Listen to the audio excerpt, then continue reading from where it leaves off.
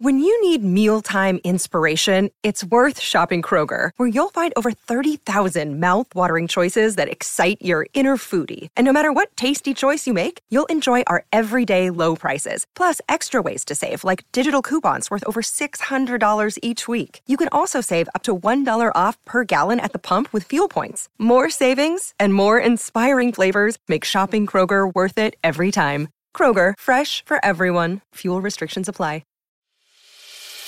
As a longtime foreign correspondent, I've worked in lots of places, but nowhere as important to the world as China. I'm Jane Perlez, former Beijing bureau chief for the New York Times. Join me on my new podcast, Face Off, U.S. versus China, where I'll take you behind the scenes in the tumultuous U.S.-China relationship. Find Face Off wherever you get your podcasts. Welcome to Brewhistory.com.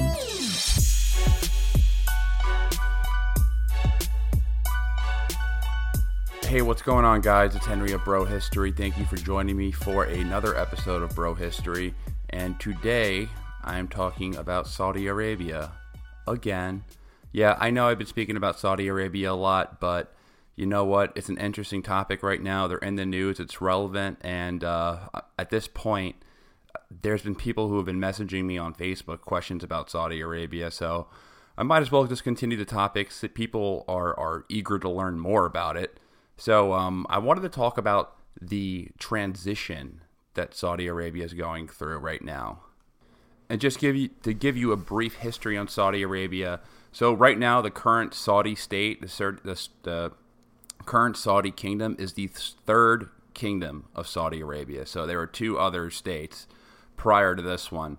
The first state was when the Saudi tribe made an alliance with Wahhab, which created a state that was founded on the ideals of Wahhabism. That's why Saudi Arabia, as of now, is probably the most, they adhere to the strictest form of Islam. You know, they stone women for adultery. They have public beheadings. Women are not allowed to drive. Well, they weren't allowed to drive. They are now. I mean, with all due respect, their values couldn't be more diametrically opposed to U.S. values. So the first Saudi state was actually conquered by the Ottoman Empire, by Muhammad Ali of Egypt. His son went over and he conquered the Saudis when they were expanding across the Arabian Peninsula. So they were shut down then. But another Saudi kingdom formed. But what happened there was that there was a civil war within the family, and the Saudi kingdom evaporated essentially. But then there was a third Saudi kingdom. This is the Saudi kingdom that we're speaking about today. The Saudi kingdom, I guess the official start, or maybe it's the unofficial start of the Saudi kingdom, is when Ibn Saud, he saged Mecca and kicked the Hashemites out. The Hashemites were the rulers they were the wardens of Mecca during World War I. And they were actually the family that the British and the French were dealing with, and they actually put those families in charge of Jordan and Iraq after the war. Now, when does the relationship between Saudi Arabia and the United States begin? Well, technically that does begin in the 30s. In the 1930s, Western powers, they had a hunch that there was oil in Saudi Arabia, just because there was oil in Kuwait. There was oil in Iraq. There was oil in Iran. So they're like, I wonder if oil's in Saudi Arabia. And they eventually found oil, and the Saudi family, they wanted to make a deal, but they didn't want to make a deal with the British and the French, because the British and French were both imperialist. They didn't want to become client states or part of the British Empire. So what they ended up doing is they made a deal with the Americans. They made a deal with Standard Oil to refine the oil in Saudi Arabia. So that's where the official relationship really begins between the United States and Saudi Arabia. After that, I guess what heightens our relationship, or what makes us closer, was what happened in World War II. So World War II, one of the big things and one of the major problems that defeated Germany was their lack of oil. they only had one oil field, and those were the oil fields in Pulaski in Romania. And those oil fields were pretty much obliterated as soon as the Allies had the chance. And the Germans ended up running out of oil. And you can really see that in the Battle of the Bulge when they were on their way to the English Channel. The Battle of the Bulge was Germany's last attempt to win the war. They had this big counterattack through Belgium. Their goal was to split the U.S. and split the British armies, and then go ahead and trap the British army up in the Netherlands, where they would go ahead and annihilate them, and then hold the Americans down there, and then, take all their forces back on the Eastern Front where they thought the real war was. What happened was that they ran out of gas on their way to the English Channel because they were driving these big-ass Tiger tanks and Panther tanks, and they couldn't really, they couldn't meet the tanks. The oil did not meet the demands of their equipment. So we see that the United States realizes how important oil is to modern warfare. So at that time, FDR, he goes over and he flies to Egypt, and he meets the Saudi king on a ship in the Suez Canal on Valentine's Day, and they make a under-the-table deal where pretty much the U.S. agrees to protect the Saudi family no matter what from external and internal threats. So democracy starts looming. The U.S. will help crush it. If there's an invading force, the U.S. will help defend the Saudi family. And in exchange, the Saudi family agrees to sell oil no matter what, and they made a deal where they're going to keep the oil flowing. So since then, there's been highs and lows of the Saudi-U.S. relationship. The highs being the joint cooperation between Saudi Arabia and the United States to fight the Soviet Union in Afghanistan by creating madrasas in Pakistani refugee camps to go fight the Soviets. You can definitely call that a low. And the other high in Saudi-U.S. cooperation would definitely be the first Iraq War. Saudi Arabia was instrumental in the first Iraq War in toppling, well, not toppling Saddam then, but preventing Saddam Hussein from conquering Kuwait. The lows of U.S.-Saudi relationship are pretty obvious. Number one would be the 1973 oil embargo, where no nation has affected the standard of living of the average American more so than the Saudi oil embargo, and the other being obviously 9/11. 15 of those hijackers or those terrorists involved in 9/11 were Saudis, or they were Saudi citizens trained in the United States and Germany. So right now, Saudi Arabia they abide by the strictest and most orthodox version of Islam in the world. They subscribe to Wahhabi Islam, and that's the same type of Islam that Al-Qaeda and ISIS abide by. So in a way that they are they set the principle, they set the ideological base for these extreme terrorist organizations. Saudi Arabia is also, in terms of human rights, on the very bottom of the list. You could call them a rogue state. They treat their women like garbage. They're basically enslaved. They just recently had the right to drive, where we're going to get into that in a bit. They have public beheadings. There's segregation between men and women. It is not exactly a place that holds progressive values. So right now, Saudi Arabia is in a stage of transition. And what they're transitioning from is 40 years of prosperity from the oil boom. What they're transitioning to is not clear at this moment yet. So most of the Saudis right now, most Saudis living in Saudi Arabia, have only really known prosperity. The majority of the population right now is younger than 30 years old, so they have been living they only really know this prosperity that is uncommon in not only the greater Middle East, but in North Africa as well. And at the beginning of this period of prosperity, a tacit understanding was formed with the population, and it's what you call a ruling bargain. And what a ruling bargain is a deal made between the ruling family and the population that the Saudi government will provide for the basic material needs for the population. And in return, the population will show obedience. So they won't rebel, they won't protest, they won't try to overthrow the monarchy. This is by no means a written deal, but it's just an understanding between the government and the people. And you see this in other oil-producing Gulf states like Kuwait as well. Now, in Saudi Arabia, the terms of this ruling bargain have been pretty sweet. University students get free education. They're actually paid to go to school. Good students are typically sent to the U.S. or Europe to be educated. You can see this at schools like Penn State, which have a lot of Saudi citizens. They have free medical care. If they don't have medical care in Saudi Arabia, the government will send you to places that does. So if you have brain cancer or something and Saudi doesn't have, the Saudi medical system doesn't have that many specialists, they will send you to a country that does have a specialist, and that will all be at the expense of the Saudi government. Housing is subsidized. Saudis get free water, which is very scarce in the Middle East. Electricity used to be subsidized. I don't think it is anymore. But, I mean, for all intents and purposes, if you're a Saudi man, it's a pretty sweet life. So the current Saudi generation has accepted this ruling bargain.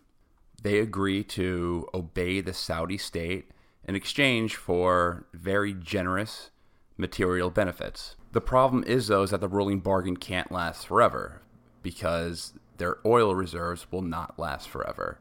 So they know that they have to make a transition from a oil-producing economy to something different. And what that is not clear at this moment. And the Saudi royal family isn't stupid. They know they have to transform the economy because, again, they have a ruling bargain. If they can't continue to provide the basic material needs to the population, then what's going to prevent them from wanting to say what's going on? What's going to prevent them from wanting democracy? What's going to want them from having a constitution and all that type of stuff if things go bad? If those same material needs are not given to them. So this is a big problem that Saudi Arabia is facing right now. Now, one of the changes that took place was when King Abdullah died. And King Abdullah was the king from 2005 to 2015. So he was king for quite a while, about 10 years. He died, and his half-brother Salman became king. King Salman is the current king of Saudi Arabia, the guy who was touching the glowing orb with Trump and the king of Egypt. I think that's what most people know him by. But, I mean, that wasn't really a big surprise there. It was his half-brother, and that's usually how the succession works. But shortly after becoming king, Salman shuffled the succession arrangement that was in place. He promoted his son Mohammed bin Salman, MBS, the guy who just whacked a Washington Post journalist, the guy who's been the main architect for the war in Yemen, the guy who was recently shunned by the majority of world leaders at the G20 conference, the guy, you know what I mean, the guy who's currently in hot water with the international community. Did I say king of Egypt? I meant president of Egypt. Egypt does not have a king. Okay, so who was Mohammed bin Nayef? So Mohammed bin Nayef, he was a deputy minister of Interior, and the Interior is basically the police force of Saudi Arabia. He is known for waging war against Al-Qaeda in Saudi Arabia. He had very good relations with Washington. He was trained by the FBI in the Scotland Yard in counterterrorism. So he was Mr. International Security for Saudi Arabia. So the question is, why promote Mohammed bin Salman? Why promote he was 30 years old when he was promoted, or 31 when he was promoted. Why promote this young guy? It was a very big surprise. He was one of the few princes who was not educated in the U.S.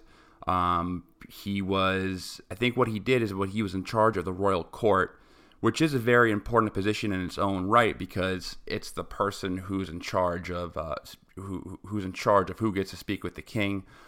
He was in charge of defense. However, it was a very odd move. Like, why take this guy who had very good relations with Washington and replace him with this young guy, with this young 31-year-old guy who at this point has proven himself to be pretty irresponsible. And take note, MBS wasn't King Solomon's oldest son. He was one of the younger sons of King Solomon. So for some reason, he became his father's favorite. And what I speculate, it really just has to do with his overall ambition and his previous position of power. Like I mentioned, that he was in charge of the royal court, so he was the main gatekeeper to what King Solomon heard and what he didn't hear. And he's pretty ruthless in his nature, as you can see by his current events. And when he took power, he purged a bunch of the Saudi princes. He purged a lot of members of the Saudi government. Ben Nayef, he had to begrudgingly be put on house arrest to sign documents relinquishing his claim to the throne. So this guy is just a very highly ambitious, ruthless, hungry for power young man. And I think a lot of young men, when they get positions of power, they want to take shortcuts. And, he wanted to take that shortcut to become the youngest king. By all means, King Solomon right now, he has stages of dementia. He's in his 80s. He's probably not going to last that long. So there is a good chance, assuming that MBS stays in power, that he will be the king of Saudi Arabia before he turns 40. And if that happens, this guy could be king for 40 years, assuming, the worst, something crazy doesn't happen, which very well could. Now, something that MBS is concerned about is the country's dependence on oil. And this is for good reasons. The majority of income for the Saudi government is from oil revenue. Another thing that MBS has to worry about is the youth bulge. So the majority of Saudi Arabia's population right now is around or below the age of 30. So they have to figure out and create an economy that's going to be able to provide jobs for all these young people who are going to be graduating from school. So MBS thinks that he actually has a solution for this, and he laid it out in his plan called Saudi Vision 2030.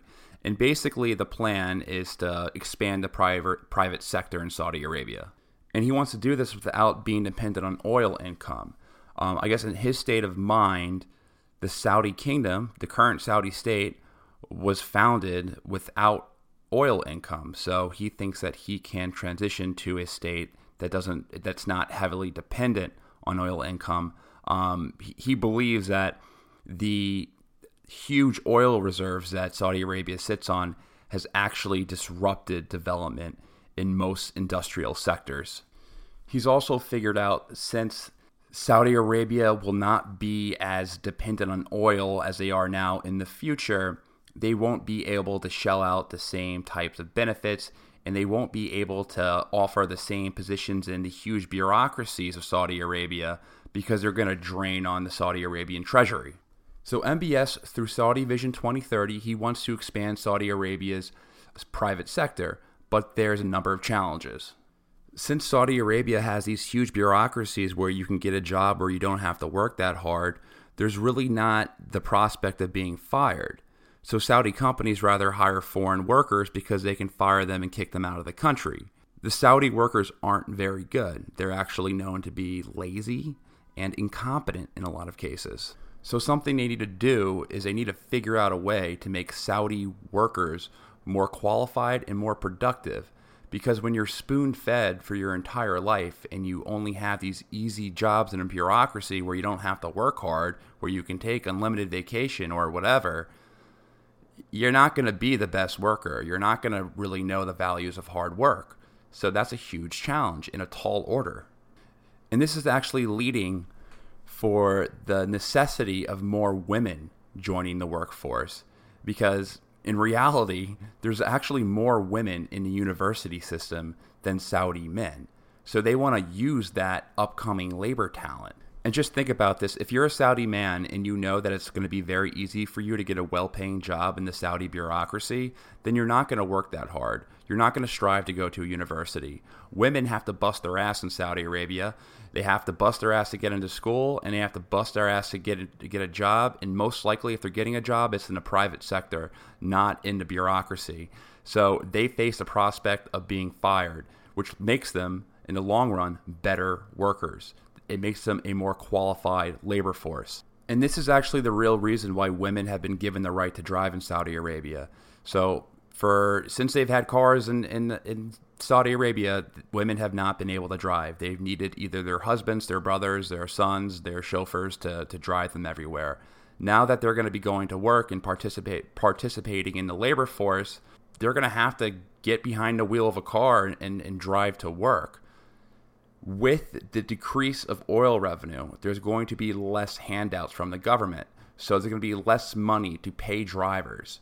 So men are not going to want to have to rush home from work or be responsible from getting their wife or their sister or their daughter to work. So they said, oh, whatever, why don't we just let them drive?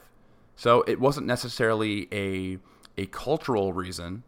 It was more of an economic reason, because men honestly didn't really feel like paying for chauffeurs. They didn't feel like using their time to drive their wives to work. They'd rather them just be able to drive if they're going to be in demand in the workforce. And it makes perfect sense. It's a good example to show how economic related issues, how free market related issues, how economics can drive progressive values rather than force progressive values from the government. Yeah, obviously it was okayed by the Saudi royal family and the Saudi bureaucracy, but I mean the change came for economic reasons, not because MBS watched A League of Their Own and decided that women have the right to drive. It was because men didn't feel like driving their wives to work. So something that you guys probably know, so I won't get too far into it because everyone's aware of the human rights violations in Saudi Arabia, the gender segregation, and as well as the forgotten Saudis. About 25% of the Saudi population is in extreme poverty. So not everyone is getting the government handouts that other people are. I mean, I think there's different tiers of handouts that people get depending on, their family and stuff like that. There's also a big problem with censorship in Saudi Arabia. So, for example, if you went into a mattress store and there was a woman model for a particular mattress, maybe laying and sleeping on it, they would cover the face of the woman. So they would just completely cover the face of the woman model in that particular advertisement.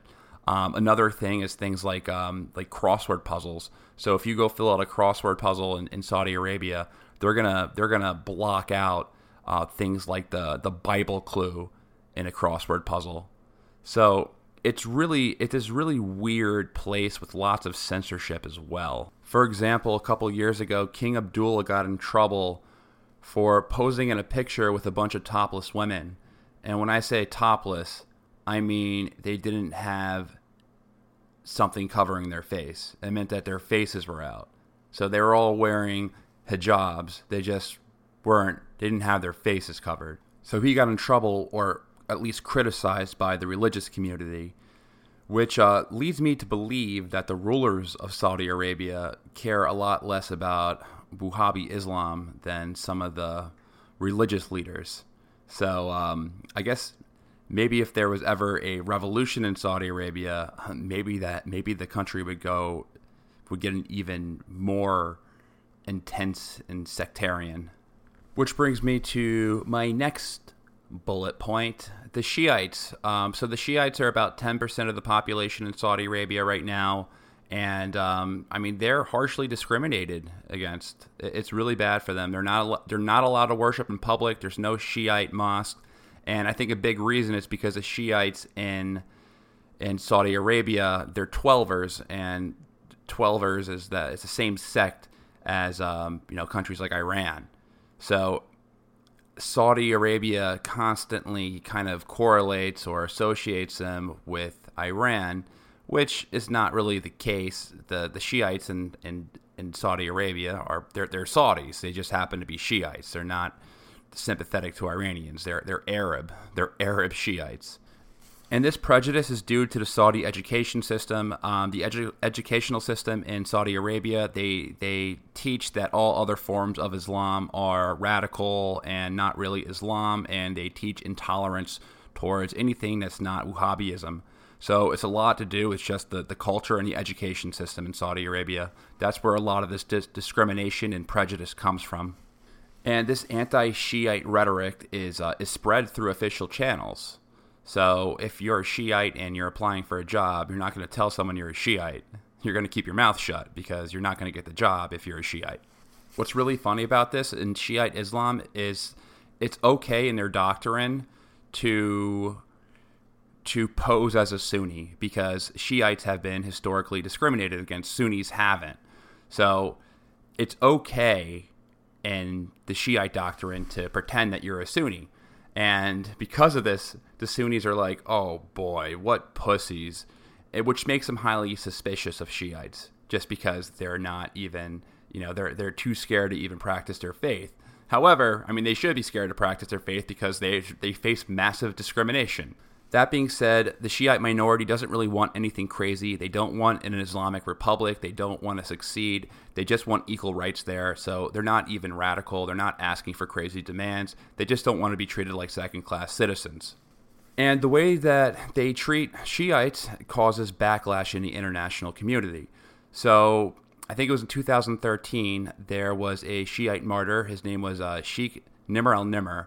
And he was, he was kind of a thorn in the foot of the Saudi government. He spoke out publicly against them. He called for the overthrow of the Saudi family. And of course, as you can imagine, with no surprise, he was publicly beheaded with a bunch of terrorists. Ironically, the terrorists that he was beheaded with were Al-Qaeda, which are a Sunni branch. But when they killed this guy, it caused a lot of international backlash, especially with Iran. Iran, I believe, closed the Saudi embassy when they killed this guy. So their persecution of Shiites actually caused an anti-Saudi sentiment across the Muslim world. And it's due to their behavior. Their behavior is very intolerant. They are at the bottom of the list in terms of human rights. They are constantly on Human Rights Watch. It's the place that there's no tolerance. They do not abide by human rights. They will throw you in jail if you're critical of the government. There was this blogger by the name of Raif Badawi. He was thrown in jail for criticizing the Saudi government on his blog. It's a shit show there. You can't speak out against the government. You can't go against the ruling bargain that I mentioned, where the Saudi family provides for your material needs in exchange for material benefits. So, Saudi Arabia, not the best place, we are discovering. So the reason why they feel the need to have a censorship state or a security state is because they feel besieged from the outside. And it's mainly to do with their rivalry with Iran and its allies. They were actually somewhat friendly prior, but after 1979, the relationship went sour. And it's mainly because Saudi Arabia is pro-Western, Iran is anti-Western, specifically the United States. Iran regards themselves as a great power of the region. Historically in the Middle East, you can trace back the Persian Empire thousands of years. Iran has a much higher population, and the Saudis are new compared to Iran. The Saudis look at Iran as like these crazy revolutionaries. So there's a lot of divide within the culture, especially religious. So as we know, Saudi Arabia, they're a Sunni state. Iran is a Shiite state. And the Sunni-Shiite rivalry has only escalated since 2003 when Saddam Hussein was removed from power and hung on live TV. And the reason why it escalated is because, Saddam was a Sunni, but Saddam was a Sunni that ruled over a Shiite majority in Iraq. So Iraq is a majority, I think 60% Shiite country. So when we removed Saddam in power and we put the Shiites in power, the Shiites are that they now rule Baghdad. They had a natural inclination to lean towards Iran. And this makes Saudi Arabia feel much more insecure. And what they do is that they use religion as an incentive to rally other Sunnis to their side against Iran. So there's been a quote-unquote sectarian polarization, and there's really only a small amount of truth to that. So a lot of people say this rivalry between the Sunnis and Shiites goes back thousands of years. However, Saudi Arabia and Iran are manipulating this fact to achieve their national goals. If Sunni and Shiite hostilities were enrooted and so embedded, someone forgot to tell half the population in Baghdad before 2003, because half the marriages in Baghdad in the 1990s were marriages between Sunnis and Shiites. So this Sunni-Shiite rivalry, it's kind of a myth. For example, among the points of dispute among Saudi Arabia and Iran has been Syria over the past couple of years. A basic bitch will cast the Syrian civil war as the Saudis supporting a Sunni rebellion and the Iranians supporting the Shiite government. To call the government led by Assad a Shiite regime is retarded.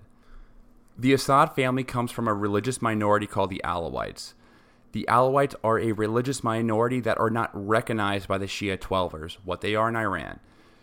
The Alawites are a very modern, westernized minority of the Shiite sect of Islam.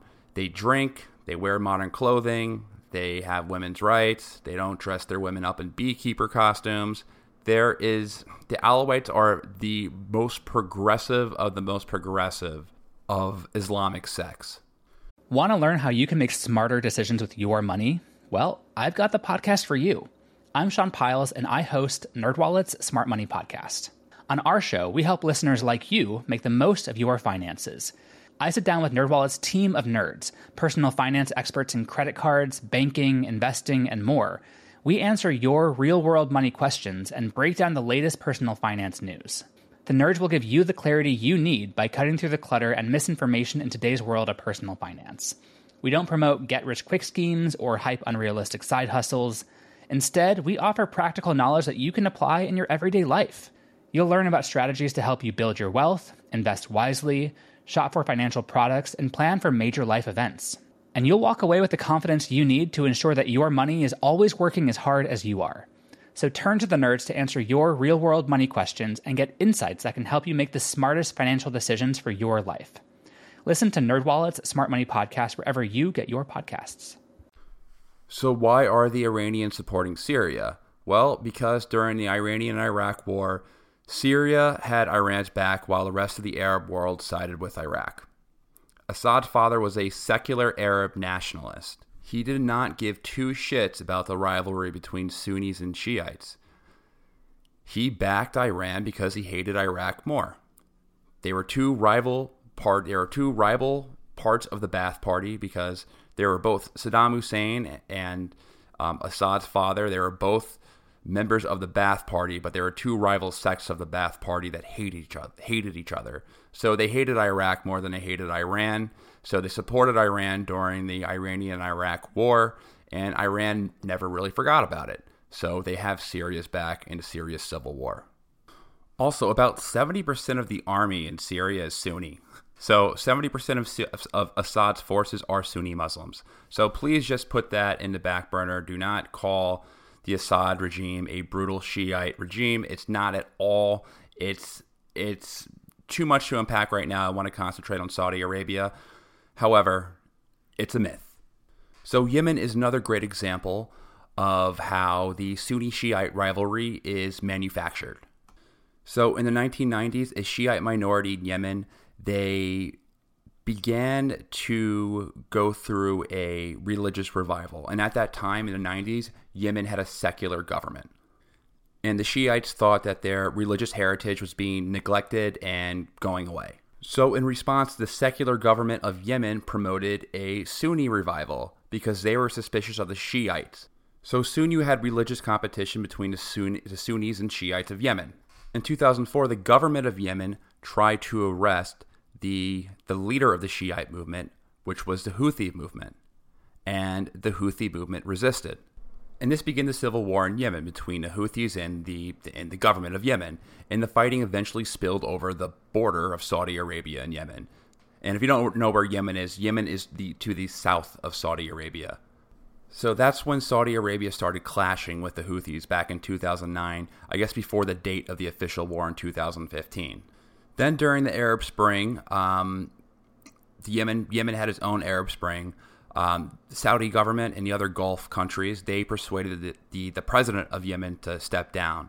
However, when they were transitioning to a new government, to a new constitutional government, they didn't invite the Houthis to participate, despite being the predominant presence in the northwestern part of the country.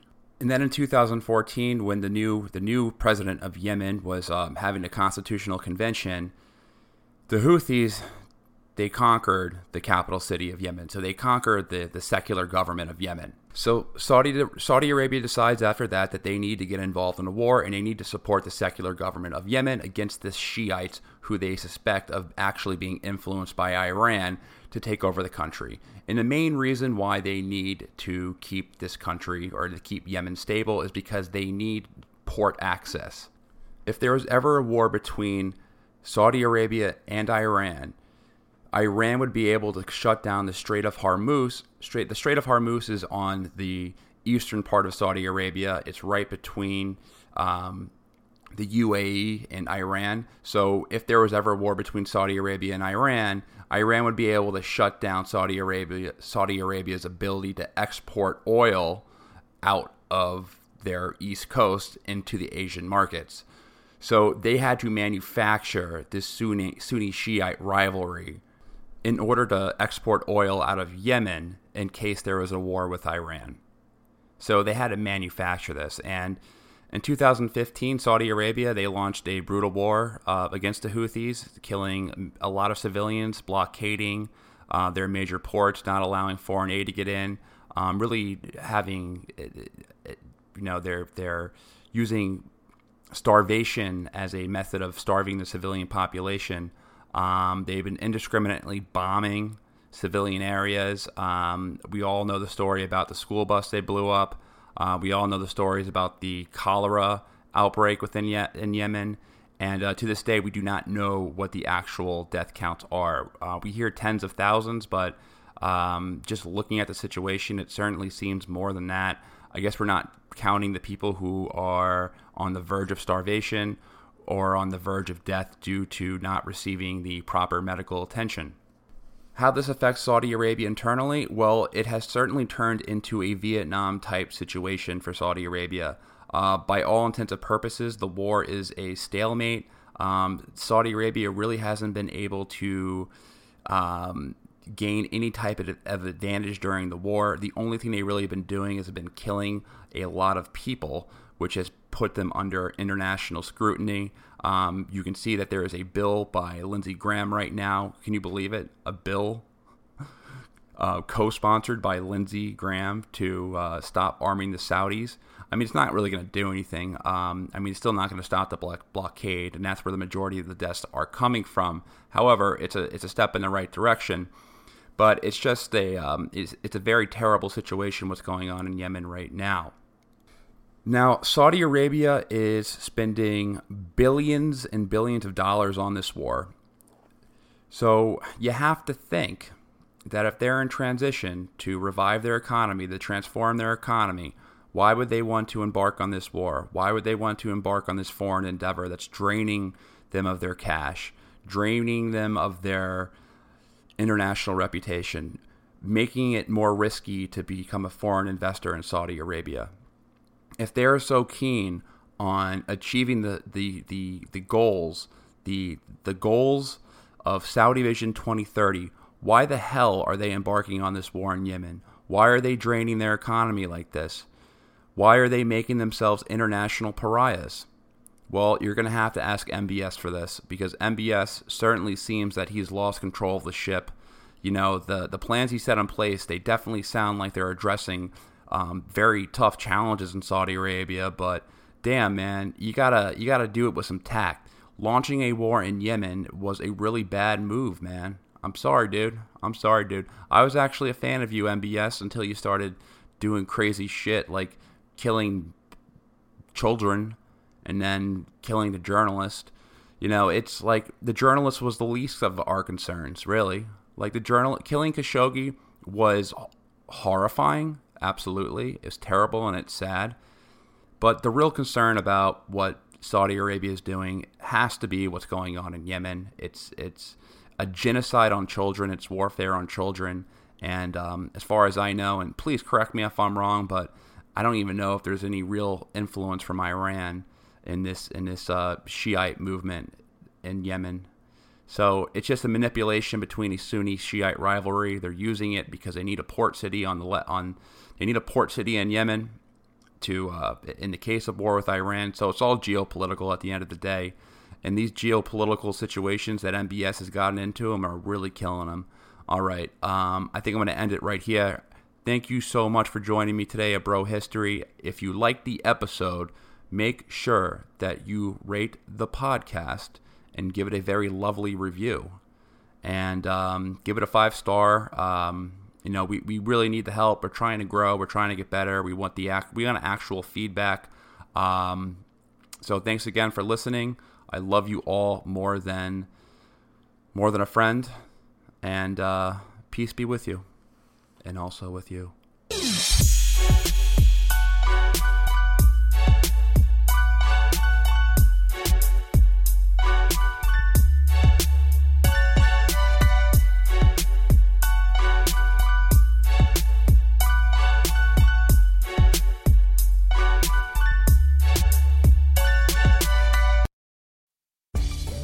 Spend less time staying in the know about all things gaming and more time actually watching and playing what you want with the IGN Daily Update podcast. All you need is a few minutes to hear the latest from IGN on the world of video games, movies, and television with news, previews, and reviews. So listen and subscribe to the IGN Daily Update wherever you get your podcasts. That's the IGN Daily Update, wherever you get your podcasts.